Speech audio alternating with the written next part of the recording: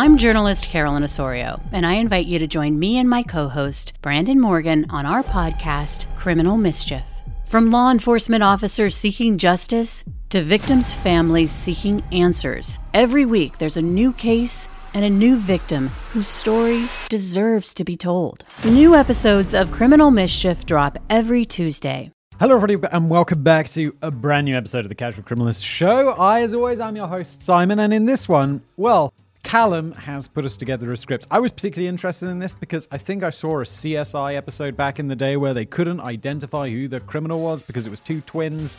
And I was like, well, yeah, that's a nice story, but it never actually happens, except it totally did. I will warn you up front that this Casual Criminalist, I don't believe it contains any murder. I don't think they murdered anyone. So if you tune in for murder, as I know many of you do, well, you're going to be slightly disappointed today at that. But I hope that this story and how wild it is makes up for that. Anyway, thank you to Callum for putting today's script together. If you're new here, what happens is I will read Callum's script. I might occasionally throw in some of my own thoughts, and we'll just crack on with it, shall we?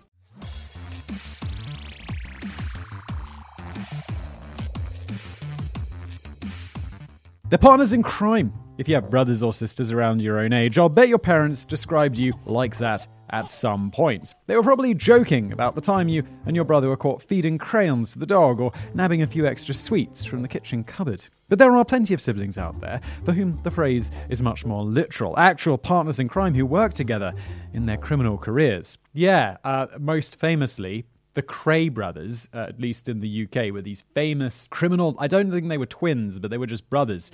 My nan, I believe, if this wasn't a story that she elaborated, which wasn't very much in her character, the woman who was her neighbour, used to be married to one of the Cray twins. Not in London. She had obviously moved away somewhere or something like that. They didn't get along, and she had a very ostentatious car. And yeah, so that's an interesting story. I don't actually know if it's true, but why are we talking about the Crays? Let's get back to the video. Although, to be honest, I wouldn't trust my brother or sister to change a light bulb, never mind back me up in a bank heist. I don't know. I have to say, if I was thinking of people to commit crimes with, I'd be like, yeah, family are probably not going to screw me over. That's probably, people who are least likely to screw you over. Anyway, but if you are not, I'm thinking about robbing any banks, all right? But if you both, unless this career goes down the tubes, then it'll be like, I've got a lifestyle to sustain now. I got that podcast money. But if you both have a talent for crime, it makes sense to pair up. Your partner is much less likely to rat you out to the cops when you share a mum who'll give you both a smack on the ear for your trouble. So pop culture and world news alike are filled with tales of sibling crooks wreaking havoc and making their fortunes. And the most intriguing ones of all are the most difficult cases to solve, those involving twins. Without saying too much too early, that's the kind of story I have for you today. And I'm sorry, Callum, I realize in my sort of intro, I already gave away because I like to tell people I came up with the idea for the video. And in a slight departure from our recent episodes on grisly murders and disappearances, today we're going to take a look at a good old-fashioned heist story. It's a story with enough Hollywood-worthy details to give all you screenwriters out there itchy fingers. Stylish entry, check. Multi-million euro haul, check. Final act twist, oh, check. Get your notepads at the ready because this is some Hollywood gold. Without further ado, here's the story of the 2009 heist of Kaufhaus des Westens. I hope I'm pronouncing that right. I believe it's German. Kaufhaus sounds super German. For those of you whose GCSE German is a bit rusty, yes, it is German, great. Kaufhaus translates to department store, and Kaufhaus des Westens, or Kadauer for short, is one of the most prestigious in Europe. It's located on the west side of Berlin and has been an icon of luxury consumption since its construction in 1907. After taking a battering during World War II, the symbol of Berlin wealth was reborn again in the post-war era, right at the heart of the west of the wall consumer culture. The East Berliners must have gripped their communist manifestos in fury as they peered through binoculars and watched 50,000 daily visitors walk out with bags full of fur coats and diamonds. Look at them with their Walkmans and blue jeans. Disgraceful. I think probably most people in East Berlin were like, this communism thing kind of sucks. Let's lose that communist manifesto, eh? Of course, Kadauer needed a lot of room to accommodate that many decadent Western dogs and frivolous bourgeoisie goods. The 7-story neoclassical building was built with over 650,000 square feet of shop space, second in Europe only to Harrods in London. Yeah, Harrods is absolutely surprisingly massive. Nowadays, it's still going strong, selling everything from clothing to homeware to jewelry. Some pretty darn expensive jewelry, for that matter. Which is exactly what 3 mysterious individuals were looking to get their hands on as they scaled the outside of the building in the early hours of January the 25th, 2009. It was a Sunday morning, in the early hours before dawn. It would be a fair while yet before Kadowa opened its doors. I'm sure Germans, if there are any Germans listening to this, they're like, Kadowa? That's not how we say it, Simon. Oh, God, never mind. And the staff who would greet them were mostly still sound asleep in bed. The only workers on site were the overnight security guards sat in a room with monitors cycling through the whole expanse of the massive store. If they had been watching one particular camera feed in those early hours, they would have seen something strange, a knotted rope ladder descending down from the top of the screen. As it came to a rest, dangling above the floor, the figure of a masked man came sliding down it, and then another. And another. The security cameras never picked up much audio, but we have to assume that at least one of these low-tech Tom Cruises was humming the Mission Impossible theme. I'll stop. That's James Bond, isn't it? How's Mission Impossible go? It starts with that the burning of the string. I don't know. Let's move on. No one's here to listen to me hum the Mission Impossible theme. Even if it were Mr. Tom Cruise himself, it'd be impossible to tell. Their faces were completely obscured by ski masks, and each man wore gloves to eliminate the risk of leaving fingerprints. These guys are actually seeming pretty competent compared to some other... we've covered some crimes recently on the Casual Criminalist. Whereas, really, guys? That was your master plan? You just didn't want to wear a mask? Now, at this point, the security guards hadn't spotted the peculiar activity going on down in the jewelry department, but surely they would soon. The entire area was rigged with motion sensors, which were armed every night when the shop doors closed. Surely only a highly trained acrobat could slip through unnoticed. Well, it seems not. This reminds me of that entrapment movie with Sean Connery and Catherine Zeta-Jones, where they're, dancing through all the lasers. And it's a cool scene, but it's also that's not realistic, is it?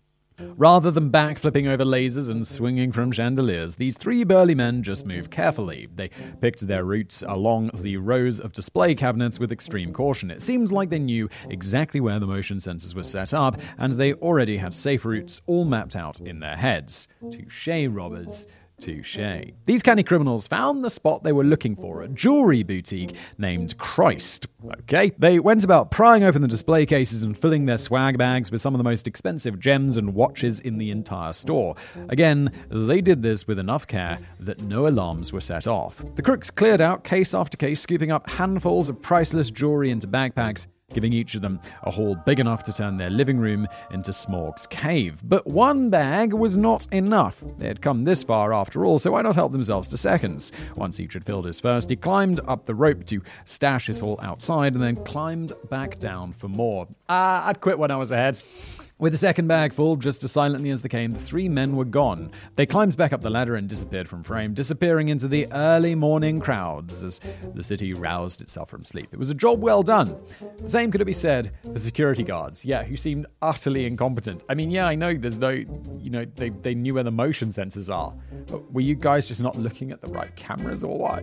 News reports from the day don't state who finally noticed that the rope ladder was left hanging there, but let's just assume it was one of the guards who spat his coffee over the monitor in a panic as he noticed enough empty jewelry cases to have him fired about 20 times over. Really though, the security weren't exactly to blame. The sophisticated electronic systems which were meant to draw their attention to break-ins had been totally outwitted. So they called the police, and they arrived later that morning. They entered the looted hall to find the ladder leading up to a second-story window. It seemed the perps had scaled the outside of the building up to a stone awning and lowered themselves in after forcing a window lock open. When the losses were calculated, it was found that the 3 men had escaped with a total of 6 million euros. That is a mega heist, guys. This was the sort of crime that mustachioed Eurocops are born for. A diamond heist lifted straight out of Hollywood, but it likely wouldn't be an easy one to solve. It does feel like I'm reading a movie so far. With no fingerprints left at the scene and no distinguishing features on the camera, the perps looked likely to disappear to some island paradise far away for a cushy retirement. Until they were called up for the sequel, of course. Needless to say, when the papers got wind of the case later that day, it was front-page news, and no wonder. I mean, in an age of Russian hackers and ransomware, isn't it a little nostalgic to see a good rendition of the classics? Just a plucky crew of thieves up against modern sensors and security cameras with nothing but their wits and a rope to rappel in on. The story of a crime that's easy to romanticize, which is one reason why it became a national media sensation. Public imagination was likewise captured by the handsome €100,000 reward offered up by the jewelry shop owner for any information which could lead to the recovery of his priceless stock. By the way, that offer is no longer on the table. All of this glamour and sensationalism cemented the 2009 Kadower heist as the most audacious and glitzy robbery in post-war German history. And also, as far as anyone could see, the perfect crime. There was a big robbery when I was at school. I went to school in Kent, and there was a big robbery of a Securitas depot, which I believe is one of the biggest robberies of all time. It was way more than €9 million. And that thing was intense. There were police swarming around the county for days. And then there were bags of cash that were stolen, found on someone's farm. And it was pretty wild. The break. Well, maybe not the perfect crime. See, for all of their criminal ingenuity, the three men had committed one fatal blunder. Remember how they had all been wearing gloves when they entered? Well, it turns out 6 gloves entered and only 5 gloves left. Oh no. I feel like there are 2 people who you don't want to leave gloves behind, unless you're the police or a patient. Robbers and surgeons. That's right, one of the latex gloves lay at the bottom of the rope ladder. A Cinderella slipper left for the detectives, who promptly sent it off for analysis before probably treating themselves to a midday Steiner Weissbier for another job well done. The robbers couldn't claim as much. I bet when the missing glove was noticed, someone got a good slap. Yeah, can you imagine? Just getting back to wherever you rob a base and noticing that one of your rubber gloves is missing. You'd be like, oh, we're so screwed. Unless they don't have your DNA on file. Which, I mean, unless you've done previous crimes and stuff, they probably won't. And as long as they don't catch you and then get a DNA sample from you. Or nowadays, maybe even your family with all those genealogy websites. Isn't that how they caught the Golden State Killer? Which is someone we could definitely cover on this channel. If you're interested, let me know. Had one of the men taken it off before climbing the rope? Perhaps then it had fallen out of his pocket on the way, or maybe it had ripped as he scrambled out through the window and fluttered down to the floor. Whatever the reason, it was a pretty fatal mishap by an otherwise meticulous crew. Looking to capitalize on the blunder, the police lab techs analyzed every inch of the glove and were able to recover a sample of sweat from the inside. You might not know this, but even something as minor as a drop of sweat can be used to extract a DNA sample, which is what they did. I absolutely know this, because I've watched at least one episode of CSI. This looked to become just another decidedly retro crime undone by modern investigation techniques. The age of the cat burglar is surely long gone when even one drop of sweat from their brow can directly implicate them in a crime. Well, maybe not. What I would like to see is, I'm sure it's unrealistic, but rather than DNA, they'd flip open that glove and they'd find a fingerprint from the inside on the rubber. It's probably, I guess with DNA, it's just easier and more sure. Although, as we will see, maybe not. See, when the police ran the DNA through their databases, they didn't get the results they were hoping for. That's not to say they came up empty. In fact, they had twice as much as they had expected. 2 individuals on file were an exact match, a pair of identical twins. These were Abbas and Hassan O, whose last name was abbreviated in all media reporting per the German criminal justice law. With a direct DNA link to the scene for not 1 but 2 known criminals, a neat conviction now seemed like a done deal. But the German police were about to discover the hard way that sometimes less is more. Also, if you know 2 identical twins with the names Abbas and Hassan in Germany and the surname O, I'm betting that's a fairly limited sample set. It's not I don't know what the German equivalent of John Smith or Joe Bloggs is, but it'd be yeah, it's not quite the same. The brothers. Sweaty glove in hand, the police were able to get a warrant for the brothers' arrests and picked them both up on February the 11th, 2009, a little over 2 weeks after they had plundered the store. But had they? I mean, the investigators knew that at least one of the men sitting in their holding cell was likely to be present at the robbery, but if so, then which one? And if both, how could they prove it? As you can imagine, neither Abbas or Hassan was interested in owning up or pointing the blame at the other. This wasn't their first rodeo after all. The two had a history of criminal activity dating all the way back to their teens. By this point, they were both 27 years old and well versed in shutting their mouths whenever the police came knocking. The two were from a Kurdish Lebanese family who had made their home in Lower Saxony, far to the west of Berlin, since the twins were just 1 year old. They had arrived seeking asylum, receiving a special kind of German-issued non-national passport, as the Lebanese government refused to issue the proper papers to them. But Germany wasn't quite the safe harbor the family had hoped for. In a strange little coincidence, precisely 20 years to the day before the heist occurred, the twins received the news that their request for asylum had been denied. After 20 years? It's a bit harsh. By 2000, I guess they are criminals. So, yeah, don't be criminals. By 2009, they had been extending their permission to stay over and over for a full 2 decades. You might feel inclined to interpret the date of the heist as some symbolic middle finger to the German state for turning them down after all those years, but there's nothing to particularly suggest that this was the case. There's a solid chance the twins never even knew the potential significance of that date. Still though, maybe they weren't going out of their way to stick it to the man, but it can't exactly be said that Abbas and Hassan were model citizens either. The two were believed to be affiliated with a criminal gang in Berlin with ties to prostitution, knife attacks, and drug dealing. That sort of stuff rarely features in the backstories of plucky movie heist artists. And wait until you hear this. Alongside convictions for theft and fraud, it was also reported that one of the twins was known as an illicit dealer of Viagra. I guess that'll either make him a more or less sympathetic figure in your eye, depending on your opinion of the little blue pill. I don't really feel indifferent to it. It is a drug. I mean, like a legal drug.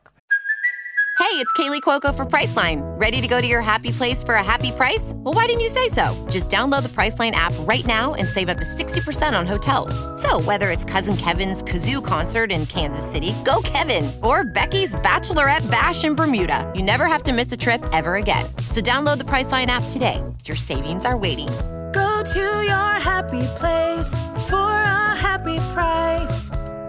Go to your happy price, Priceline. Unfortunately, the middle-aged men of Saxony would have to go flaccid for a while because, as I mentioned, their hookup was now being held in a police cell. Hassan and Abbas were picked up by police at a gambling arcade in the town of Rothenburg, with one T not to be confused with the city of Rothenburg. There we go, I've never heard of either of them. They were both charged with burglary and faced a maximum sentence of 10 years in prison. If their judge in their case set his sentence based on the monetary value of the crime, both brothers would likely get the whole shebang. The technicality, we can already guess what it is. Identical twins, same DNA. But as I've already warned you, when twins are involved, things aren't quite as straightforward as they seem. That's because when you have a pair of monozygotic twins like these, that's identical twins to you and me, they share almost exactly the same DNA. I think you might be able to predict what's coming next. See, the way DNA analysis works is by honing in on specific parts of the genetic sequence which show the most variation among individuals. That way, they can easily match up a sample to an individual with overwhelming certainty in most cases. But unfortunately, the vast majority of this useful DNA code falls within the 99.99% shared by identical twins. That meant that for all intents and purposes, Hassan and Abbas were basically indistinguishable on the genetic level. So there's no way to know which one of the twins the glove at the scene belonged to. A massive roadblock when you're trying to implicate someone beyond any reasonable doubt. Yeah, this is the thing. Maybe it's like, well, we're pretty sure it belonged to Abbas or Hassan or whatever, but you got to prove it beyond all reasonable doubt. And that is something that a defense lawyer is going to jump all over, being like, yeah, you might think, but are you absolutely certain? The twins' silence meant that the best officers could do was surmise that one of them had been present for sure, but that's as far as they could possibly go. In the immortal words of Johnny Cochran, if the glove don't fit, you must acquit. Well, in a twist of fate, the glove found at Kadawa did fit, it just fit 2 people, essentially rendering one piece of evidence pretty much meaningless. All of that despite the fact that CCTV footage showed that 2 of the burglars were an exact match for the height, weight, and build of the brothers. The investigators were watching watching the tape feeling totally sure they'd already caught 66.6% of the criminals shown on it, but they were unable to do a single thing about it. I'm imagining them shouting some pretty intense German expletives at this point. Nobody does swearing quite like the Germans. That is absolutely true. Scheiße! Then they faced a further humiliation. On March the 18th, before any of this could be brought to trial, the case against the brothers was suspended and they walked free. As the judge in charge of handing out the dismissal said, "From the evidence we have, we can deduce that at least one of the brothers took part in the crime, but it has not been possible to determine which one." What do you think? Was this a failure of the justice system or a reasonable bit of legal caution? Well, it's not a failure of the justice system. It's a failure of forensics or, something unavoidable.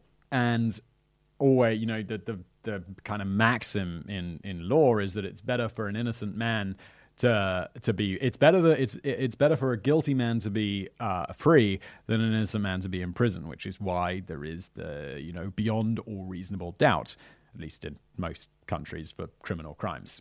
I mean, it makes sense that the legal system wasn't willing to throw both in prison on what would essentially be a hunch, right? Imagine you have two identical twins, Klaus and Heimlich, because they're the first two German names I could come up with. Klaus is an upstanding citizen, a small-town accountant, while his doppelganger is a shotgun-wielding bank robber. It wouldn't be fair to send poor Klaus off to the slammer just because his DNA was found all over the scene of a robbery, and unfortunately it means that you can't send Heimlich down either, just in case Klaus really did fancy trying his hand at crime that day. It's unlikely, but even that little bit of doubt is enough to ruin a case. Nowadays, it would actually be possible to find genetic differentiation between the good and evil twin. Wow, I didn't even know, that's cool. But in 2008, the methods were still relatively expensive, imperfect, and invasive, and therefore inadmissible in German courts. The only thing that could have helped the case along was the discovery of a good old-fashioned fingerprint. Those distinctive marks develop in response to conditions in utero, meaning that even if two twins look exactly the same down to the last follicle of hair, they still have different fingerprints. In lieu of that crucial piece of evidence, the whole thing fell apart. The investigators had to plow through on trying to find another angle. Their last update on the case reported that they were actively pursuing a total of 4 suspects who were likely involved with the robbery, although no further evidence has been uncovered. Can you imagine if when they had that glove, they were like, "Nah, don't worry about the fingerprints. We got the DNA evidence in here." And then they threw the glove. Well, I'm sure they didn't. And then they just discarded the glove. But I guess they just can't pull fingerprints off the inside of a glove in this case. Yeah. So those guys are still totally free. I don't know why they don't bring them back in and do that new genetic test. I'm sure that they can get a court order for that, find that one of them was definitely there. Although the other one, who also was very likely to be there, he gets to go free. Further examples. Jesus Christ, you're thinking. I never knew that having a twin made you immune to prosecution. Why aren't we outlawing twins altogether? Yes, no. Well, calm down. Despite what horror has taught us, not all pairs of twins are evil. And so, yes, some of them are pretty morally questionable. And Germany isn't the only place where they get a free pass on nefarious doings. For example, in 2011, a 19-year-old man, Sir Xavier Brooks, was killed outside a nightclub in Arizona. Despite the Sir honorific, I'm pretty sure he hadn't been knighted by old Lizzie, but regardless, he didn't deserve to be shot. Who names their kid Sir? 20 witnesses saw it happen, but they gave conflicting reports about who did it. They described 2 identical twins who were at the club that night, distinguishable only by their clothing. Some pinned the blame on one, some on the other. The police were convinced that it was one of the brothers named Orlando Nembhard, so he did spend about 4 months in jail awaiting trial. But in the end, his $500,000 bail was reduced to $10,000 as there simply wasn't enough certainty to justify keeping him behind bars any longer. Likewise, in 2009, a man in Malaysia was acquitted because the prosecution couldn't prove whether he or his twin brother was the owner of a huge amount of opium and marijuana found in a house in Kuala Lumpur, which they had been staking out. Officers, if you're a young twin watching this isn't a guide to crime, okay? Don't do crime. Maybe get involved with magicians or, I don't know. There's got to be good opportunities for identical twins. Officers knew that one of them had the key, but they were unable to say beyond reasonable doubt which of the brothers it belonged to. The Super Hash Bros wept and tugged each other when the acquittal verdict was read out, fully aware that one of them had just dodged the mandatory death penalty. Whoa. Oh yeah, it's Malaysia. Don't smuggle drugs to Malaysia or anywhere in Asia. They'll probably kill you. There are countries where you go to the airport and there's just a big sign and it's just like, remember, smuggling drugs carries the death penalty. And you're like, can you imagine walking in there with a bunch of drugs? You're like, oh, I didn't know. I didn't know. Why are you telling me now? These cases were down to old-fashioned mistaken identity, but when it comes to actual DNA evidence, there are plenty of examples of the twin problem too. Unfortunately, DNA evidence is a common fixture in sexual crime cases. So many of the examples come from this thoroughly depressing chapter of the crime and punishment textbooks. There's the 2005 rape case in Texas, which saw the jury stuck in a deadlock because the DNA matched twin brothers who had both kidnapped the victim. Oh yes, they were both clearly very guilty of kidnapping, but the same forensic technicality meant there was no way to prove both of them had participated in the sexual aspect, which was most likely the case. That probably makes you angry, and quite rightly so, but hold on a minute, because later we're going to be looking into some ways in which these loopholes might soon be closed for good. In the meantime, all you parents of twins listening in, keep an eye on the little monsters for all of our sakes. Aftermath. Now let's get back to the story of Abbas and Hassan, which pretty much comes to a close where we left off. The final scene of our film sees them collecting the money from whoever... If someone writes a screenplay off this, I'll tell you where to send the check. This is such a good story. The final scene of our film sees them collecting the money from whoever they had hired to fence the loot, or maybe rolling open the shutter of a lock-up garage where 6 bags of jewels sit propped up against the wall. We'll never know. The statute of limitations for robbery lasts only 10 years in Germany, meaning that whoever was involved with the crime had been enjoying guaranteed freedom from prosecution since it expired in 2019. Can you imagine being those guys? There's that new DNA technology. And they're like, come on, statute of limitations! Throughout the whole 10-year period, the arrest warrants on the brothers were suspended. That meant the police couldn't even track their bank accounts or phone communications. Unless the crooks had physically led the investigators to the bags of jewelry, there was little that could be done. Understandably, this didn't sit too well with the German tabloids who accused the brothers of laughing in the face of justice. Do you blame them? I mean, to be fair, it is a bit funny, isn't it? After all, not for the jeweler, not for the police, and not for the abstract concept of justice itself, but, objectively. Eventually, a photo of the twins was unearthed. They didn't quite have the Clooney-esque good looks we've come to demand from our master thieves, but reality rarely has the same polish as fiction. The pic shows one brother, I can't tell which one, which is precisely the problem with this whole affair, sitting with a slight smile on his face. He's resting his arm on the back of his twin, who's sticking his tongue out at the camera. And it's like, yeah, you know we did it.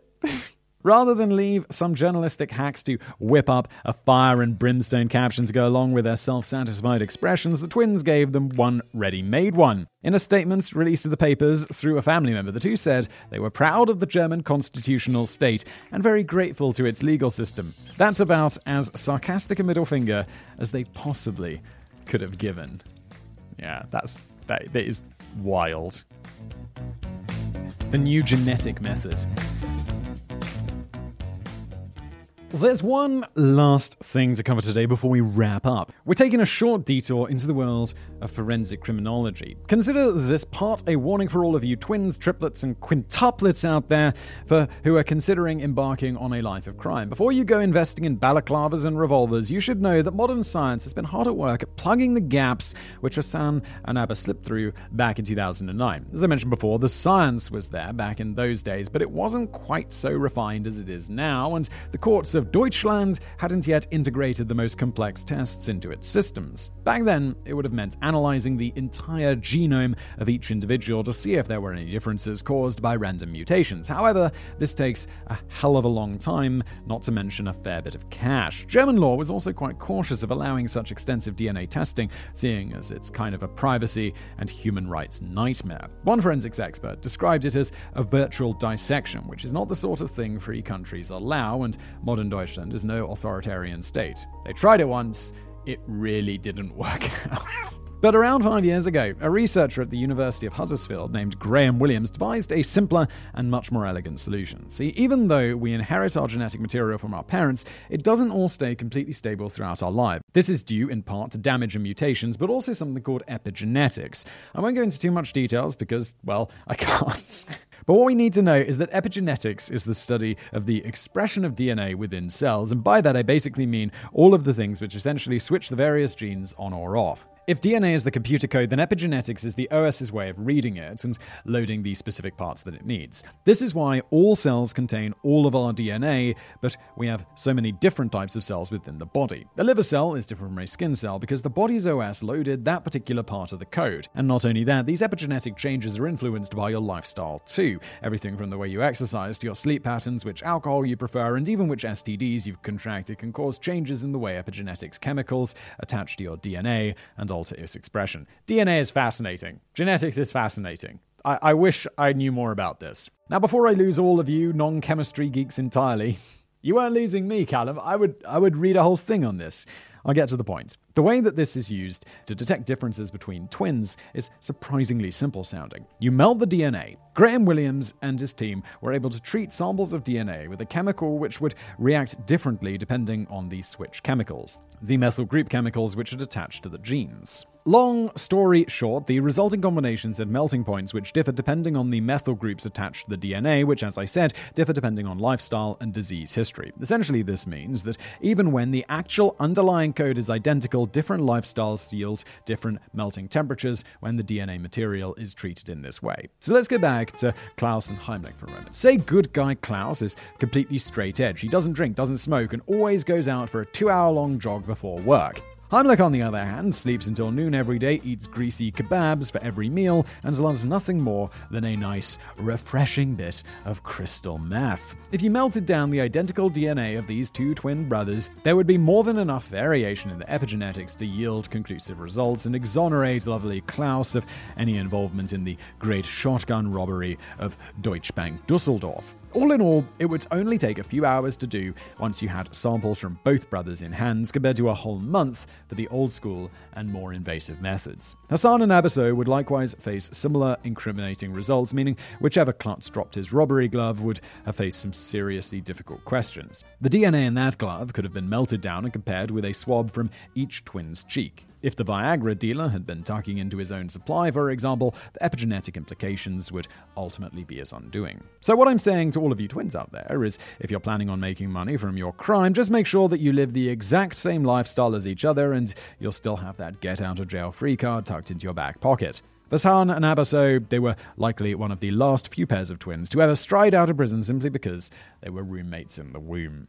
So there you have it, a mix of old-school heist charm and modern CSI magic. Hassan and Abbas may have been able to slip through this loophole in the German legal system, but it looks like any would-be copycat criminals surely think twice before planning their big score. Or maybe that's not the lesson you learned here, because there's actually a much more simple one.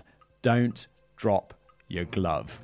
Now, 1 year on from the expiration of the statute of limitations, our pair of plucky thieves are free to enjoy their spoils without any fear of repercussions. So where are they now? Well, it's kind of hard to tell without a last name to track them down, but we do know a little about what they went on to do. Back in 2009, just 2 weeks after the heist and 6 days before the arrest, Hassan applied for permanent residency in Germany. Was that a hint that maybe there was something a little symbolic about the whole affair? Well, make of it what you will. Abbas, on the other hand, received an expulsion order. We don't know if he ever attempted to appeal it or if he's off living somewhere else. With millions of euros to his name, the world is his oyster. As for the crime itself, it's funny how much more we're likely to sympathize with the perpetrator when their methods match our Hollywood-tinged expectations. Sure, a carjacker might have taken off in someone's $100,000 Porsche, but the moment he clears a sick jump over a rising bridge, he has our full support. I also think it's important, even more than that, whether they hurt anyone, or threaten someone's life. If they were breaking in and they shot a security guard and then robbed everything and shot another one on the way out, people are going to be like, well, screw these guys. But they didn't hurt anyone, and people generally don't feel sorry for the rich guy who owns German Harrods. Keep in mind, though, that Ocean's 11, this ain't. The murderous gang that these two belong to likely reinvested much of their ill-gotten gains into the sort of enterprises which don't make for such a feel-good film. Trafficking and attempted murder, to be precise. At any rate, there's a bigger problem which we all need to worry about. In 2007, it was reported that a total of 21,600 pairs of twins were born in Germany. By my reckoning, they'll mature to high stage within the next 5 years. Lock your doors up, Germany. And God help us all. Well, they've got their new testing method. Also, all of those twins are not going to be identical. I'm not sure what percentage are identical, but I'm fairly sure it's less, because I don't know that many identical twins, but I know several pairs of non-identical twins. Anyway, dismembered appendices. Number 1. If you're struggling to shift the sympathetic image of these two heist masters, here's an example of a violent tragedy in which one of their tribe was involved. In 2008, a 19-year-old stole a BMW in Berlin and ended up crashing it into an elderly person at Potsdamer Platz who died at the scene. The thief was a relative of Hassan and Abbas. Number 2. Given how lucrative the 2009 heist was, it's little wonder that others have targeted Kadawa over the years. In fact, it experiences an attempted heist about once a decade or so. The 2014 one was a far less slick affair than ours. A group of thugs wielding machetes, hammers, and tear gas stormed into the Rolex section and smashed open the cabinets before taking off in a stolen car. 11 onlookers were treated for tear gas injuries. Yeah, that's way less, there's less excitement there. Number 3. After the story broke about the genetic technicality in the case of Hassan and Abbas, a friend of the pair revealed that this wasn't the first time they'd taken advantage of having an indistinguishable look-alike. In fact, the two had shared community service hours in their youth, and if one had their driving license suspended, they would simply use the other's instead. Even with all of our modern criminological developments, the system is still no match for the good old switcheroo. This has been another episode of The Casual Criminalist. I'm sorry nobody got murdered today. I mean, people did, but not in the main story, so sorry about that. I'm sure there'll be more blood in the next episode. I found this super interesting. I love the technicalities and the legal stuff. It's just very, very interesting, and I hope you enjoyed it too. If you're listening to this show on a podcast, wherever you get your podcast, please do consider leaving us a review, all of that good stuff. If you're watching this show on YouTube, or wherever you watch it, well, please smash that like button, leave us a comment below, and thank you for watching or listening.